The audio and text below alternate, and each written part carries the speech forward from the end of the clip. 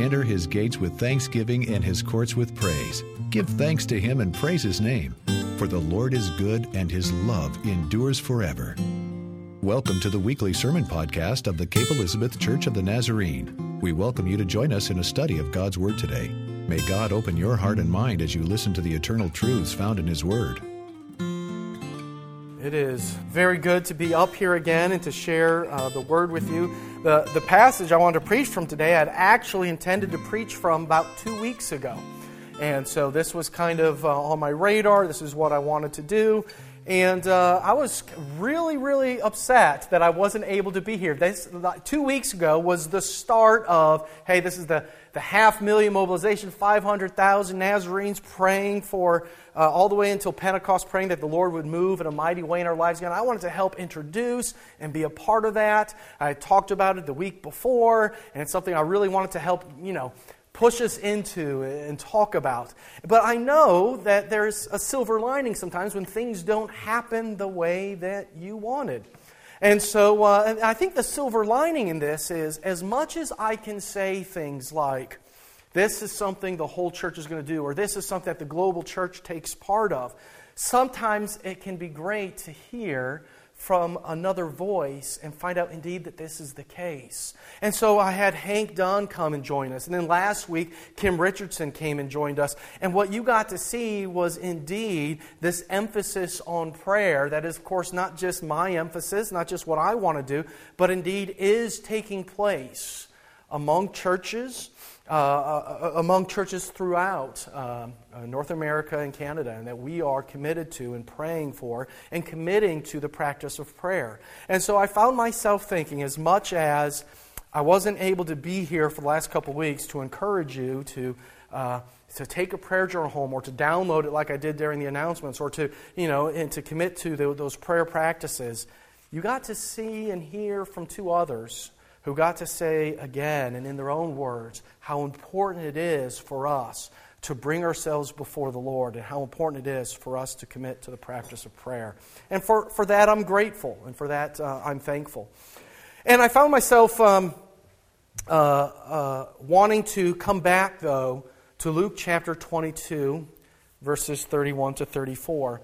And as much as we think about our prayer life and how we are to engage in prayer, and even as we go into this practice, and we've been doing this now for 2 weeks, of praying every day for the Holy Spirit to work in our life. If you've missed out on that, if you haven't joined us in that, I'd encourage you, start now. It's great. Like I said earlier, it's easy, it's simple, it just takes a couple minutes to read, and then praying afterwards, and it's a great practice. In fact, I would say, if you're thinking to yourself, oh man, I already do the intersections, and now you want me to do this, I'd say take a break. Take a reprieve from this. We'll come back fresh to it after Pentecost.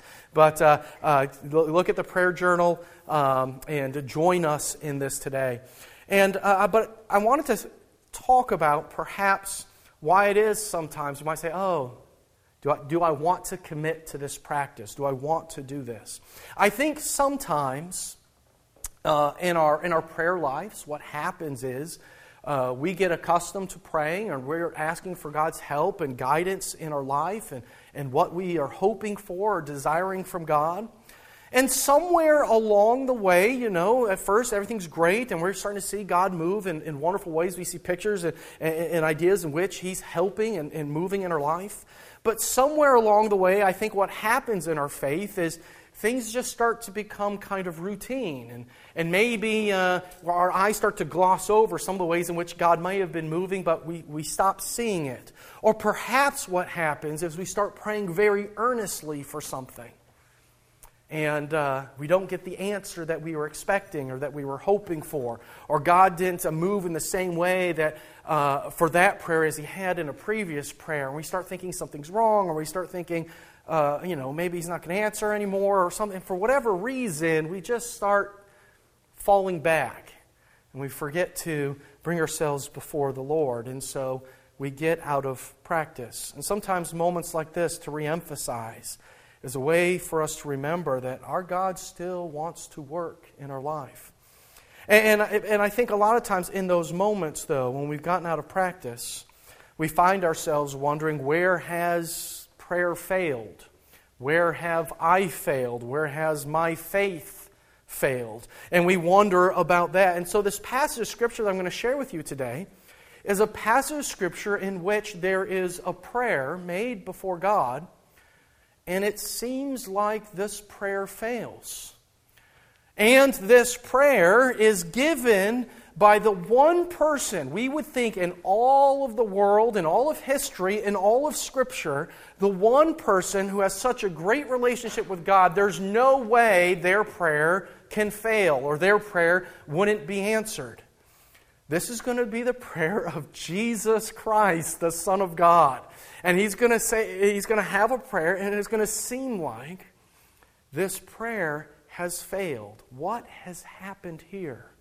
And so let's turn to Luke chapter 23, verse 31 through 34. This is Jesus speaking. Simon, listen. Satan has demanded to sift all of you like wheat. But I've prayed for you that your own faith may not fail. And you, and once you've turned back, strengthen your brothers. And he said to him, Lord, I am ready to go with you to prison and to death. And Jesus said, I tell you, Peter, the cock will not crow this day until you have denied 3 times that you know me. This passage of Scripture, I think a lot of times we kind of miss unless it's being read maybe on Good Friday service or something. It's that one passage in the life of Jesus that happens between Palm Sunday and Easter Sunday. It's the day before he's arrested, and he's warning Simon Peter that he's going to deny him. And he begins here by saying, Simon, Simon, listen. Now, Simon was a fisherman, and Jesus had called him to be a disciple. He was one of the ones, he said, hey, leave your nets behind, come follow me. I'm going to make you fishers of men.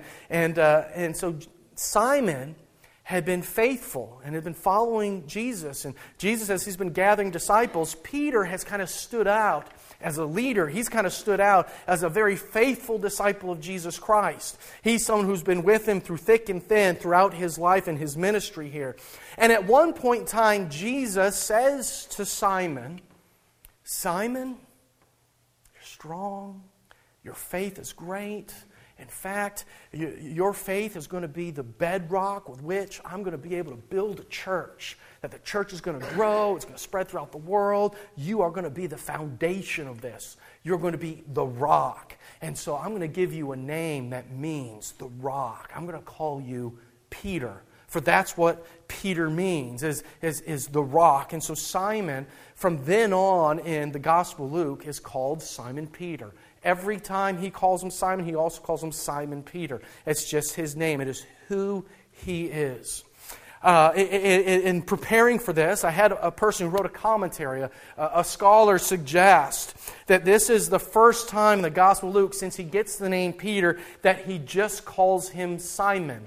That he doesn't call him Simon Peter. And he says he wonders if perhaps, he conjectures that maybe this is because his status as the rock, his status as the foundation for the church, his status as one of the great apostles and disciples of Jesus Christ is at risk here.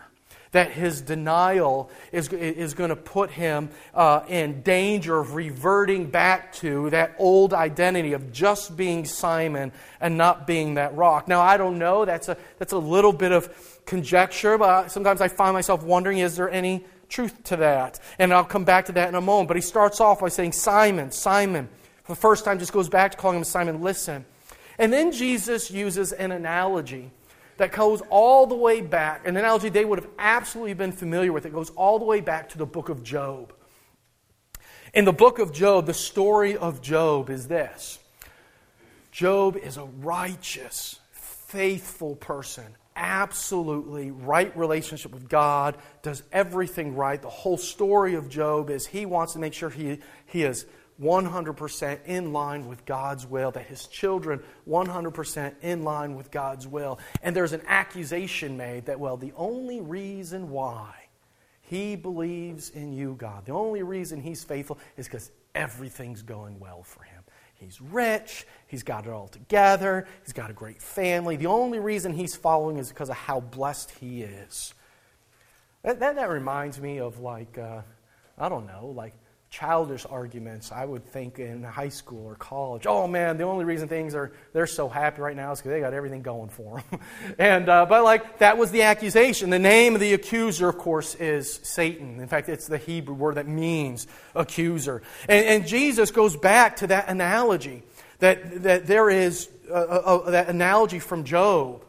That when even one seems to be righteous, that nonetheless there's going to be trial. That nonetheless there might be temptation as well. And so when he goes back and he uses that analogy, I can't help but think, as he's talking to Simon, he says, Satan's going to sift you like wheat. He says to him, you have been faithful. You have followed. You left everything behind and you've been following Jesus Christ. You have shown yourself to be in right relationship and to be in league with God, to be the person that God wants you to be. I've been calling you Peter all this time. Here you are. But yet, just as with Job, who was a righteous man, there is going to be a time of great temptation and trial. And my prayer is that your faith will not fail. My prayer is that your faith will be like that of Job, who even when everything falls apart for him and the rug is pulled out from under him, when all of his friends are saying, you did something wrong, yet he keeps his relationship with God. My prayer is that your faith will not fail. And the truth is, in our prayers, it might have even happened for us in these last 2 weeks, that sometimes we are praying for something, but what happens when it seems like that prayer isn't answered? Sometimes I think it's easy for us to go back to, well, what did I do wrong? I must have done something wrong that this prayer wasn't answered. In fact, that was precisely the critique of Job's friends against him.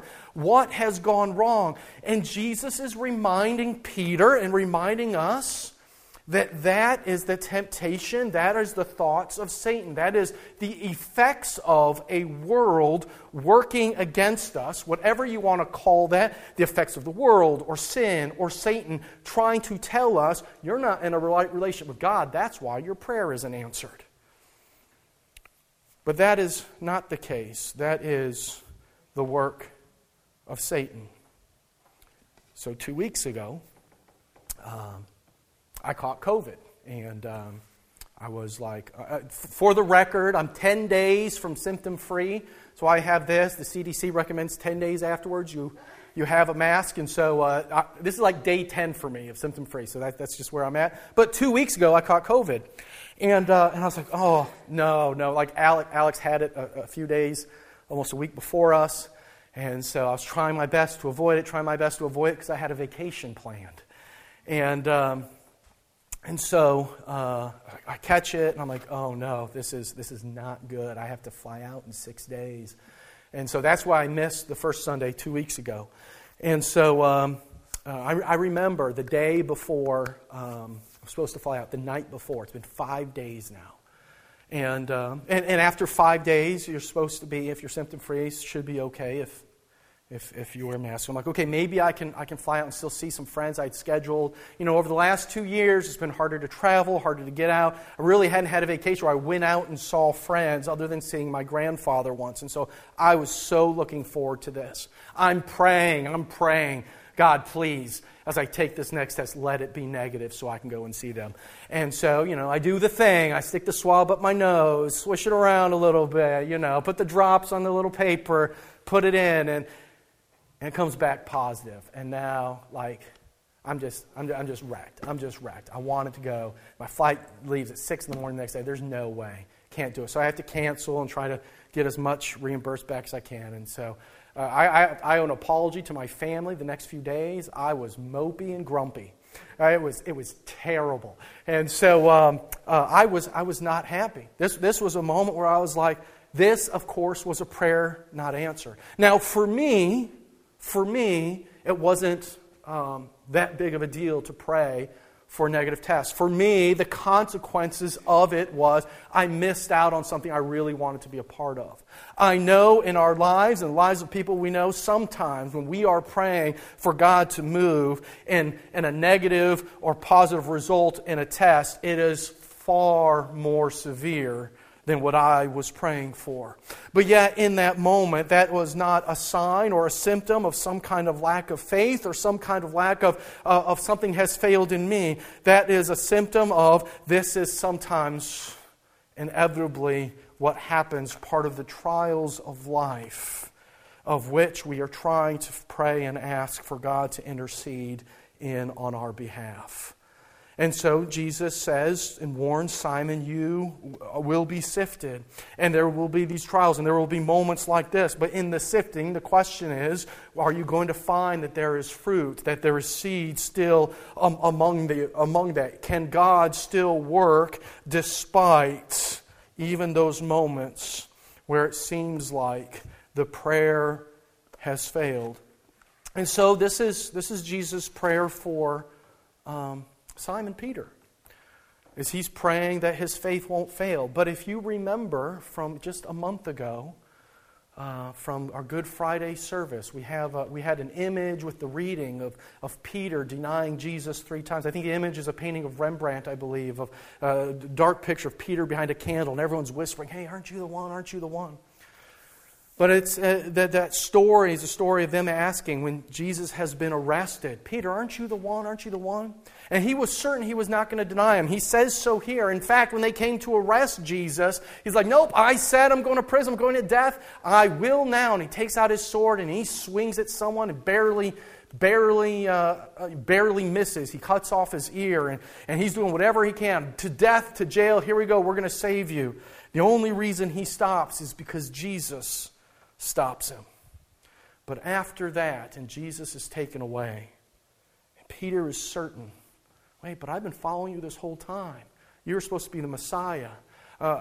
This was how life was supposed to go. This is how the world was going to work out for us. And now everything's just crashing and falling apart. And he doesn't know. And it seems like he has all kinds of questions about his faith because everything he had put his life toward is falling apart. And so when they ask him, "Hey, aren't you one of his?" he says, "No, I'm not." Jesus had prayed that his faith wouldn't fail, and now he's denying him. Even Jesus had a moment where it seemed like his prayer wasn't answered. And there's a part of me that thinks in that when we go to Jesus in prayer, that Jesus knows and understands and still intercedes on our behalf as one who has experienced with us what it is like to experience silence in a moment of prayer. To experience, to borrow words he would use on the cross, what it feels like to feel forsaken or abandoned in a moment when the prayer is most earnest. And yet, his prayer is also going to be in that. "Peter, my hope is that you will be strengthened and that you will turn back." His hope and his prayer is that even in those moments, it will be a moment in which you can grow and learn that God is still with us, even when all the prayers aren't answered the way we would always have them to be.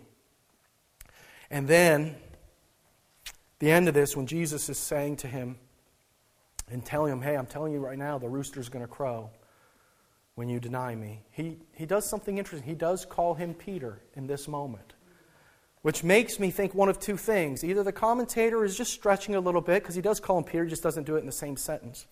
Or Jesus is saying, when it seems like your faith has failed, maybe God is still with you to grow and help you become something so much more, that God can still use you, indeed, build up a church. I think normally when we think of failure, we think of not meeting the goal. not meeting the task. Came back from assembly on Saturday, and Alex shows me his arm. He's got some bands on it. He was doing parkour camp on Saturdays. He's so excited. They had different levels that he had to meet. He had a bronze band because he met the bronze level of being able to do the task necessary, the parkour skills for that. He showed me his silver band because he was able to do the next level as well. And the final level was for the gold band, and that was extra added challenges that he would have to do. And if he could meet it, he'd get the gold band. But if not, if he failed to meet those, he would not receive that band. And he was so excited to show me he had the gold band as well. And he was just thrilled. A lot of times when we think of failure, we think failing to meet up to that goal, or thinking I'm going to accomplish something and then not doing it. Like, when you take your kids into the grocery store on a rainy day and they see the puddle and they're like, oh, I got this, and they try to jump over it and they fail. Right. You get wet, they get wet. And if the person pushing the cart next to them gets wet, now they're in trouble. It's like, oh, what's going on here? We think of failure as, oh, man, I've messed up, and now it's affected and splashed over everybody. And that's what we think of failure a lot of times. But I think there might be another analogy that works for us. Something Jen and I started to do about 2 months ago is we said, we should probably take a look, just a little bit more care for ourselves. So we decided to together join the gym again and go back to that. And so we started doing that. And there's something that happens when you're in the gym and you're doing any kind of weights at all. If usually what you are doing is you're doing some kind of pushing or pulling motion with your arms or your legs, and you'll do that for some number of time, repetitions, right? You'll do the same thing over and over again. And usually, it'll be any number based on what weights you're using or whether you're trying just, to build up your heart or whether you're trying to build muscle. You might do 6 reps, you might do 20 or some number in between. But a lot of times, you'll do that until you can't anymore, until your muscles fail. And then you'll put the weight down and you'll wait and you'll breathe for a minute or you'll breathe for 2. And then you'll do it again. You'll try to do the same number of reps until your muscles fail. And then you'll put the weights down and maybe you'll do a 3rd set. So in that sense, the failure of the muscles to be able to be consistent, to be faithful with that motion, that extra time, is not indeed a failure to be ashamed of, but one in which you recognize this is a moment in which I can grow from and build from. Indeed, this is building a foundation for what might be a future. And so Jesus says to Simon Peter, even though you're going to deny me, he still calls him the rock.